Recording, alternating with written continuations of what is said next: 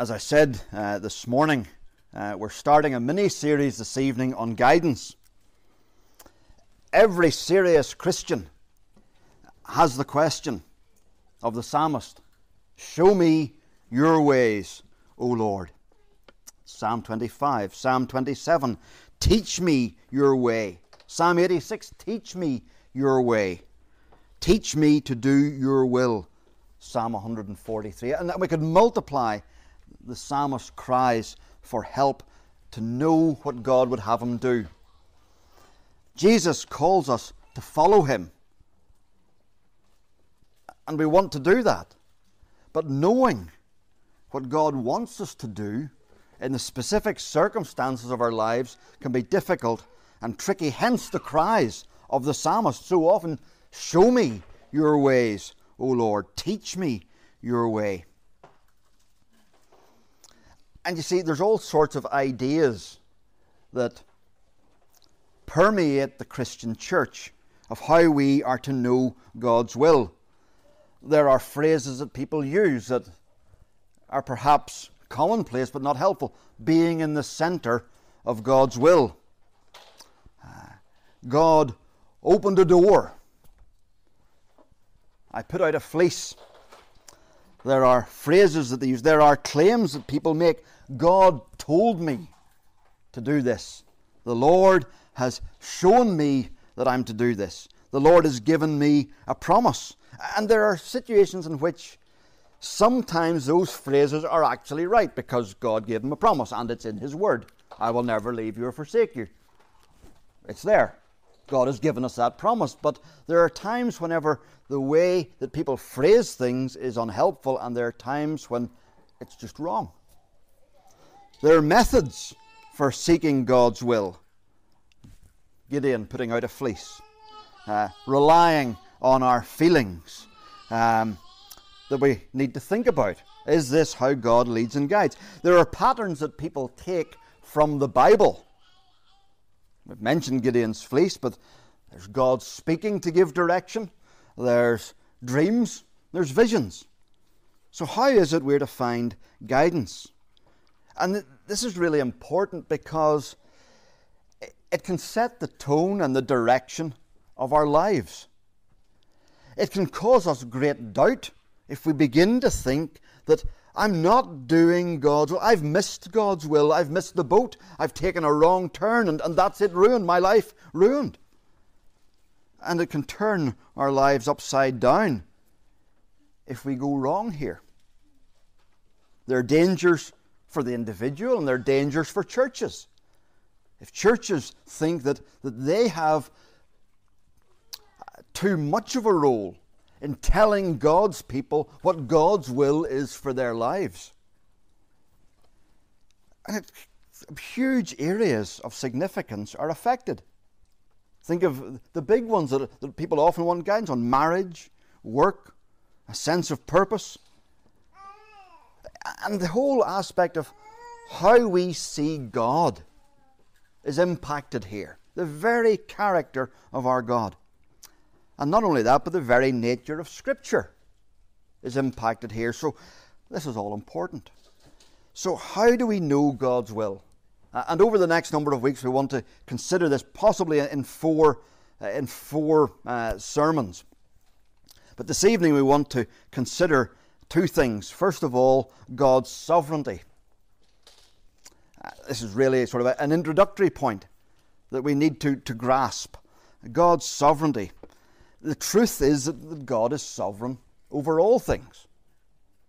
1 Timothy 6, verse 15. The blessed and only ruler, or only sovereign. He's in charge of everything. And we could make use four words to describe it. It's absolute. It's absolute would be the first word. In Daniel 4:35 we read, "All the peoples of the earth are regarded as nothing. He does as he pleases with the powers of heaven and the peoples of earth. No one can hold back his hand or say to him, 'What have you done?'" God's sovereignty is absolute. Nobody can stop him. We see even in Job 1 that Satan has to come and seek permission for what he's going to do. In Acts 2, we read that even in the crucifixion, that this man, Jesus, was handed over to you by God's deliberate plan and foreknowledge. Absolute sovereignty. We could multiply verses. We could spend weeks on this theme alone, on God's sovereignty. We need to keep going. So it's absolute. It's exhaustive. It's exhaustive. It's not just about creation. It's not just that he's sovereign in the realm of salvation. It's everything. Consider some of the things I've just picked at random here from throughout Scripture. The hairs on your head are numbered.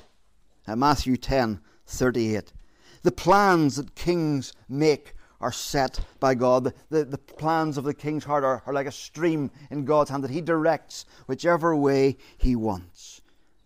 Think of Lydia and her travel plans that put her in Philippi in Acts 16 so that she would hear the gospel. Think of Proverbs 16 saying that the roll of the dice is in the Lord's hand. Think of Jesus saying to Peter, go out and find a fish, and the first one you find, open its mouth, and there will be the coin to pay your temple tax and mine.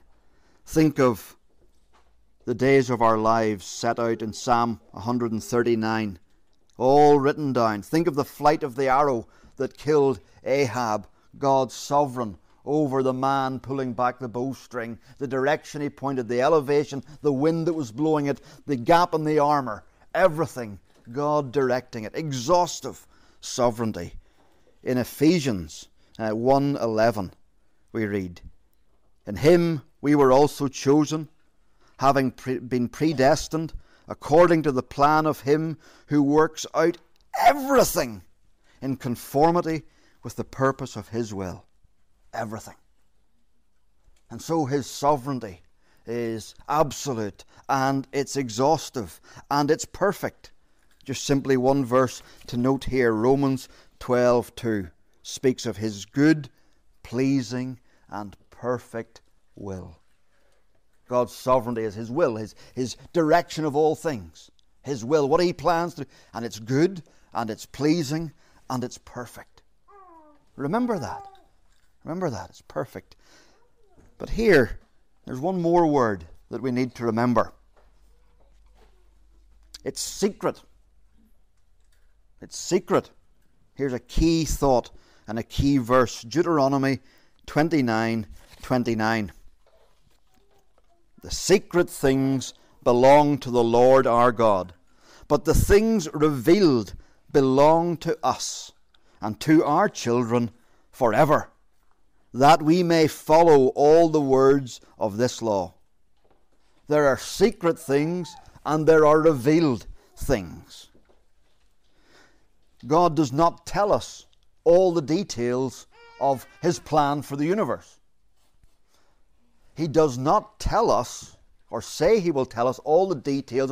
He has them exhaustively mapped out. Our days are written in his book. Those are his secret things. He reveals to us what he would have us do. And that's what we need to remember. He's in charge of all things. They're all mapped out.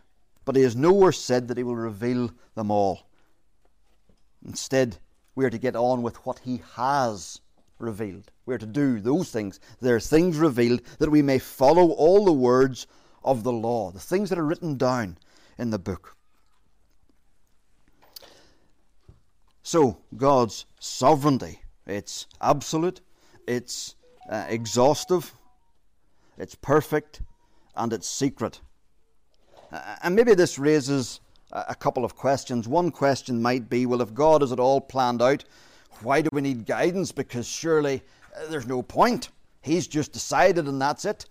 And that asks the bigger question, well, do we have any freedom at all? And the Bible teaches both that we have human responsibility and that God is sovereign. But the Bible does not explain how those two things fit together. Remember, God is an infinite intelligence, and we have a microscopic intelligence. I figure we wouldn't understand it if he tried to explain it to us. But we think that there's a contradiction. That if God has planned out our future, then we're not free. Well, think of this. Did God freely create the world? Yes, he did. Did God know that he was going to create the world? Yes, he did. And so if God's knowing all that he was going to do, in a sense, didn't impact the freedom of him doing it, even though he knew that he was going to, do you see? Then for us, this is what Stephen Charnock says. He foreknew that he would create the world, yet he freely created a world. God's foreknowledge did not necessitate him. They didn't force him to do it. Why should it necessitate us any more than himself? And so we've got this complex truth, but we just need to focus on there are secret things. Even how this fits together is a secret thing. We've got to get on with the doing. That's our responsibility. There will not be an exam. Do you understand how God's sovereignty and human responsibility fit together? That will not be an exam question that God will ask us. Instead, he will look to see what we've done with what he told us. And then another question that somebody might have is, well, if God has it all planned out, and he promises that all things work together for good, surely not even my sin matters. I can sin, and God is sovereign. I don't even need really to have guidance, because I can do what I like, and God will sort it all out. He'll pick up the pieces, like some divine maid that runs around sweeping up afterwards. Not at all. People have the phrase, all's well that ends well. Well, that's not something we see in the Bible, is it? All is not well that ends well. Just because God works something for good does not mean that the thing itself was in itself good. Romans 8:28 doesn't say that all is good, does it? The crucifixion wasn't good in and of itself. The betrayal of Judas wasn't good in and of itself. It was wicked. And so the fact that God is sovereign doesn't overrule our requirement to be obedient. Do you see Deuteronomy 29:29? The secret things belong to the Lord, but the things revealed belong to us and to our children forever. So there's God's sovereignty. Remember those two things, God's secret will. It takes in everything that happens. And his revealed will. It shows us what we're to do and get on with. So God's sovereignty. The second point then is God's revealed purposes. We might call it God's revealed will, but I think purposes is just a clearer word for us. God's revealed purposes. Why are we here? What are we to do? What is God doing in my life? And I know that very often when we ask those questions, we are asking for the microscopic detail. We are looking for, whenever you've put into Google Maps the destination and your starting point, and it gives you, at this junction turn left, at that junction turn right, at that roundabout take the third exit, it gives you in microscopic detail what you're to do. You're approaching a change of lanes, get into the middle lane, it tells you everything. We want that from God. But God doesn't give us that sort of a map. What he gives us, we might describe better as a compass. A compass that points out our direction. Those Google directions, although really helpful at times, are not helpful for our understanding of the world in which we're in. Where a place is and where that place is and how to get from A to B whenever the internet connection's gone. Just imagine how lost people will become when they haven't a clue how to read paper maps or navigate their own geography.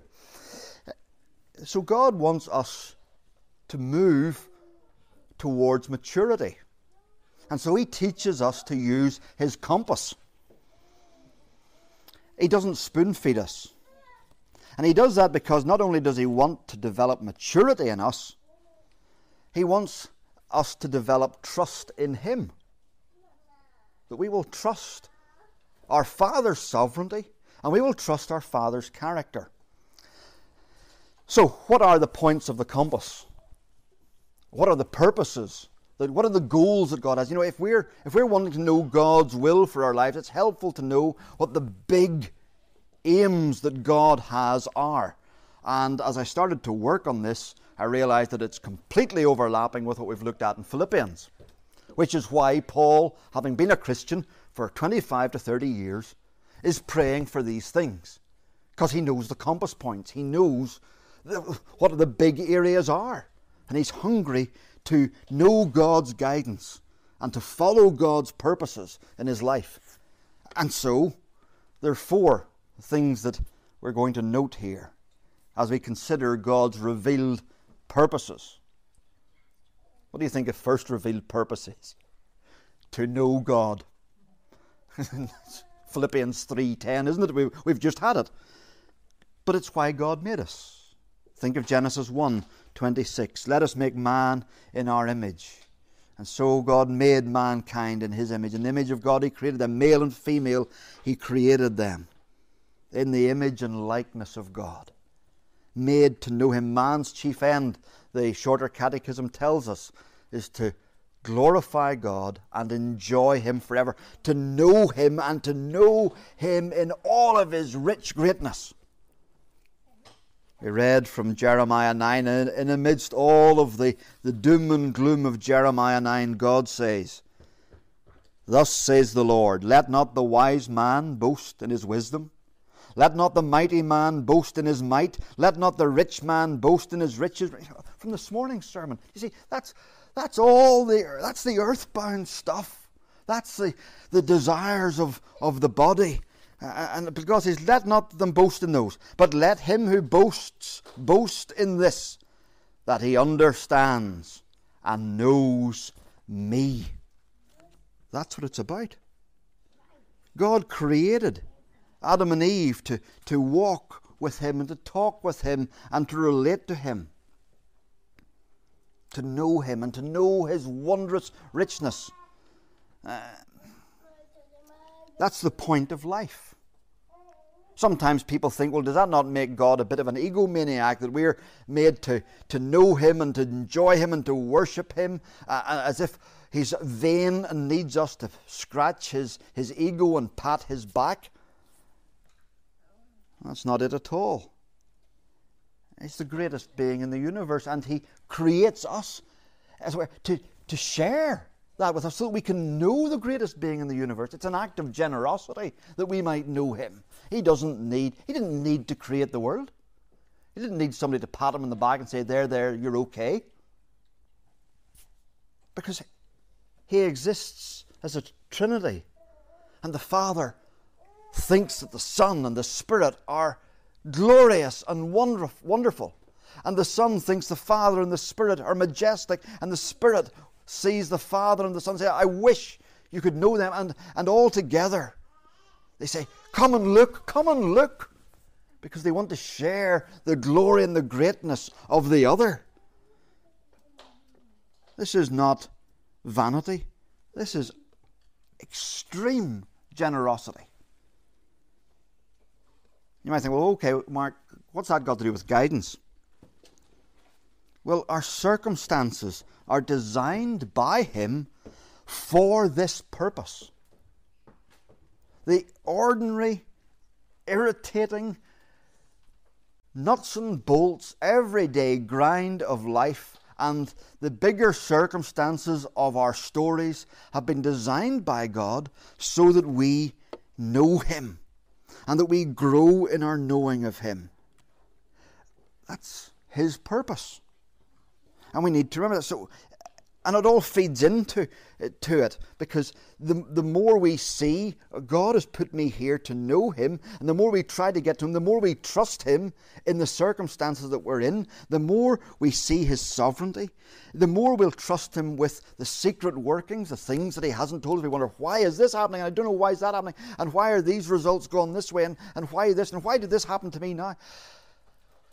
I don't know all the microscopic details, but I know that I can trust him because I've seen something of him. He's wise and kind and powerful. And in this moment, He has designed this so that I can see more of who He is. I can see things here that I could not otherwise see. So God's aim is that we would know Him. He would reveal Himself more to us. Think of the characters in Scripture. So many, Joseph, all his messy, hurt-filled circumstances. But oh, does not Joseph show us that he knew God? Every time he opens his mouth to speak, he says, God, God. And he ties the question, or whether it's Pharaoh, or whether it's the baker, or whether it's the cupbearer, he ties their questions to God and answers it because he's been thinking about God. He knows his God. He hasn't wasted his pain. Think of Abraham. And Isaac asked him, where is the lamb for the burnt offering? And the first words out of Abraham's mouth, and he breaks the rules of Hebrew grammar. He says, God Himself will provide the lamb. That's the first thought. The thought that's been on his mind is God. God will do it. God will do it. He'll provide. He'll provide. He knows. He's used the circumstance to think about the God that he knows. Think of Ruth. Think of being a refugee and moving to herself. What did she want? To know God. The God that Naomi so imperfectly had displayed something of.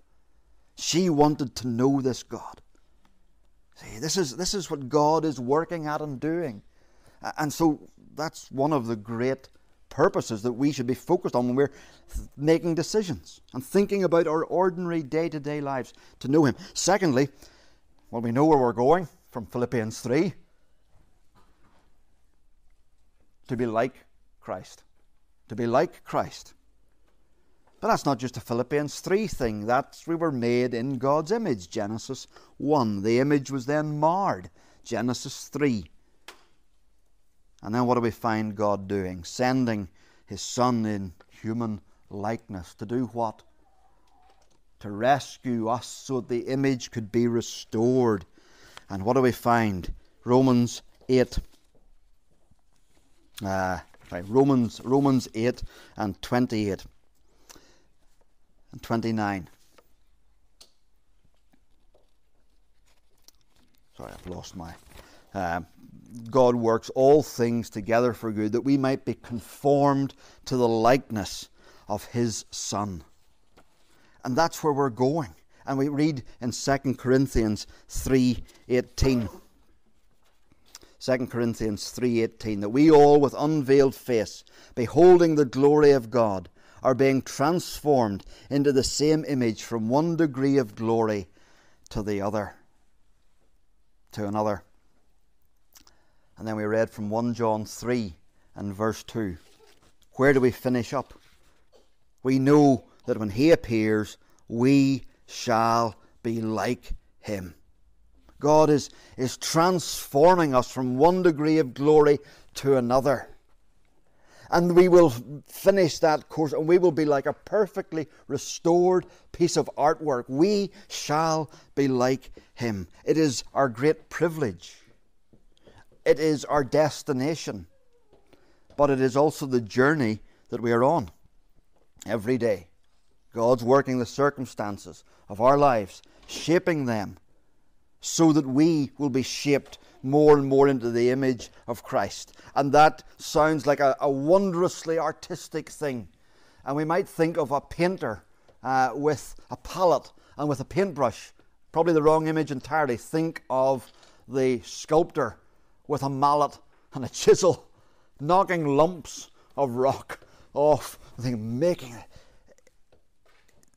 What's happening in our day-to-day lives is God is working our circumstances, not to gently caress us, as it were, into the image of Christ. Sometimes it is that. But other times it feels more like painful surgery. We want to respond a particular way. How would God guide us in that moment? He would chisel off that angry response. He would take his mallet to those resentful thoughts. He would close our mouths with that response that we want to give. Do you see? We want guidance. We want it in the microscopic detail, and then when God gets down to the microscopic detail of what you're about to say to that person, we say, oh no, God, don't guide me there. God says, I will. I want you to work. What do you want to know to do? You want to know how to respond? Respond like my son did when he was accused and lied about and harangued and falsely accused and mistreated. We are to be like Christ. Think of that Old Testament requirement. What does God require of you? O man, He has shown you, O man, what is good. And what does the Lord require of you? To act justly and to love mercy and to walk humbly. That's what God requires. To walk humbly with your God. Here is the purpose, the compass point. To be like Christ. To know God. I missed a couple of lovely quotations from J.I. Packer. Here's where this helps with application and with guidance. Once you're aware that the main business that you're here for is to know God, most of life's problems fall into place of their own accord. You get that? Once you're aware that the main business that you're here for is to know God, most of life's problems fall into place of their own accord. Then he says this, under this idea of knowing God. What makes life worthwhile is having a big enough objective, something which catches our imagination and lays hold of our allegiance. There's a word from this morning. And this the Christian has in a way that no other person has. For what higher, more exalted, and more compelling goal can there be than to know God? To know God. To be like Christ. We might say that God is less interested in what you do, and whether you're a farmer or a pharmacist, whether you're a mum or a minister, than whether you're growing in Christ-likeness in those daily activities. It's the big goal. Third goal, and briefly, to share Christ. What's God's purpose for your day-to-day lives? To know Him, to grow like Him, and to share Christ. If our first two purposes come from Genesis 1, this third one comes from the new creation of Matthew 28, when Christ has risen. And what does He say? He says, go and make disciples of all nations, baptizing them in the name of the Father, and of the Son, and of the Holy Spirit. In Matthew 5, we're told, in the same way, let your light shine before others, that they may see your good deeds and glorify your Father in Him. We're to be salt. We're to be light. We're to be a city set on a hill. That's what we're to be. Our Christ-likeness isn't some sort of private museum piece that God is working on to put up in the museum of His art gallery to say, there's the likeness of my Son in that person. It's so that we can be out in the world being the representatives of Jesus Christ, His ministers of mercy and messengers of grace to people. We're here for that purpose. In John 15, Jesus says, this is to my Father's glory, that you bear much fruit. All sorts of ways that fruit can be understood, but part of it is the fruitfulness of the gospel spreading out. God shapes us with your story, your history, your background, your abilities, your connections.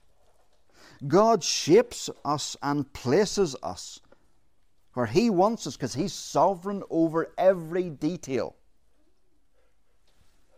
To be His ambassadors, His ministers of mercy and messengers of truth. You want guidance? What does God want me to do? To know Him, to grow like Him in this circumstance, in this moment, and to seek to be His ambassador where He's placed me. It may be in a hospital ward. It may be to the nurses. It may be to people in our workplace. It may be to the Ukrainians we meet. It may be to other people that we meet whose life is falling apart. Can we be a minister of mercy and a messenger of grace to them? That's why God has connected, to be one link in the chain that moves them a step further forward in their knowing of Christ. Not daydreaming about how our circumstances could be different and how much more effective we could be if things were only different. No, God has designed them and put us there for that purpose. And then fourthly, to know God, to be like Christ, to share Christ. And a fourth one, through the church. Through the church. Our ideas of God's will. There's a danger. The danger is that we can become very individualistic. What does God want me to do? Me.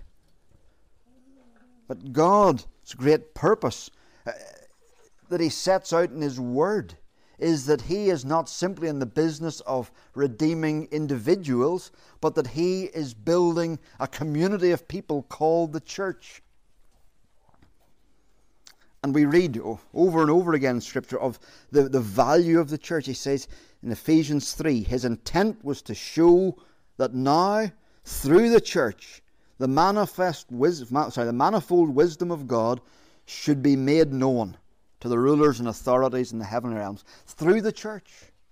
That's God's great plan. Sometimes people will say things like, well, God guided me to do this and God guided me to do that. But it takes them away from the church and it takes them outside of the church and it takes them away from their support network. And in many ways, this is where we know and grow and serve. Not simply in this space here. We go out into the week to live for God in the places that He's put us, and we come back here to share with each other so that we know God better, so that we can interact with each other, so that we can grow in Christ likeness, so that we can be a team together, bearing one another's burdens and encouraging one another and praying for one another as we seek to share the gospel, and our lives interweaving with the people around us and people that you know, that another one knows, that another one has met, that we find that God is weaving things together for the sake of the glory of the gospel. And so we don't want to be individualistic as we think about what God is doing and the way He's leading us. We've got to think in terms of the church. In terms of the church as well. We don't ignore the individual, but we don't ignore the church. Of course, we need to be careful, because if individualism is a problem at one end, then heavy-handed Christian leadership is a problem at the other end, where Christian leaders might say, God has told me that you're to do this, and God has told me you're to do that, and the church has said, and that's wrong. That's why we need to, in later weeks, come and see how does God speak to us. But we mustn't neglect Christ's bride, the church. This is the main way that He has given for us to know and to grow and flourish and serve. And God's guidance connects us always to His people, whether it's here, whether it's in other places. This is God's will. See, it's not really a little dot, like a laser dot on a faraway target. You think, how are we ever going to hit that? It's quite a big target. Quite a big target. There's our Father's kindness. He doesn't burden us with this. We've got to be so precise to get the exact target. Do I do this today or do I do that today?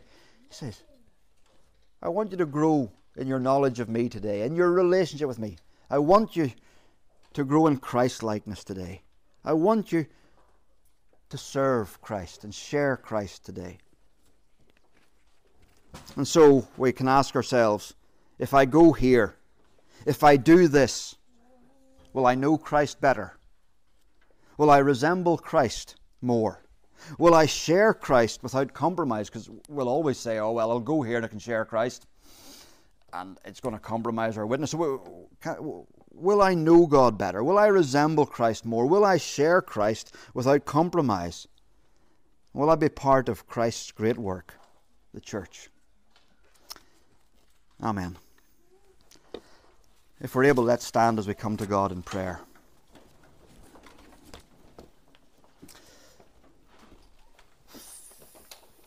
Father in heaven, thank you for the noble, glorious, exalted purposes that you give to us. And Lord, we confess that we would like the microscopic detail of your plan for our lives told to us. But Lord, we don't have minds big enough to take it in. And so we thank you that you give us a compass rather than a massive map that marks out every step of the way. And we thank you that you're big enough for us to trust you with all of the unknown things, because we know that you are kind and good. You've proved it at the cross. And so help us to know that we can trust you with all of the unknowns, the secret things that belong to you. And so help us to get on with the things that have been revealed. And in particular, these 4 areas of looking to know you more, like Paul, so long a Christian, written so much of the New Testament, hungry to know you more.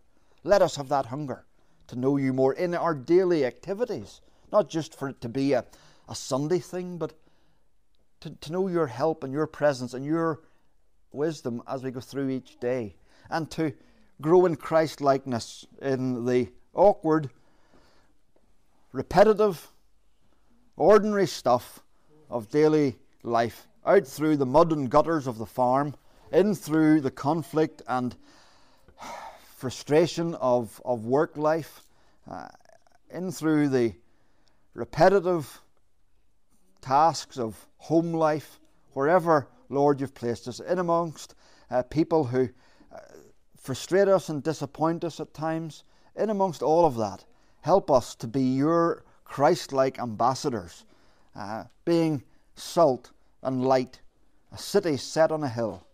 And Lord, thank you that you have placed this family of your people, the church, to be a refreshment centre for all of us.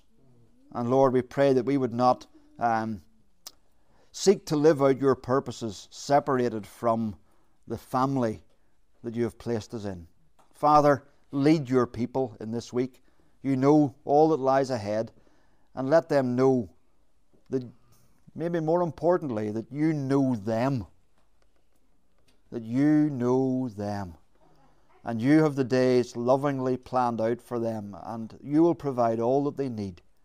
Father, we ask these things in Jesus' name. Amen.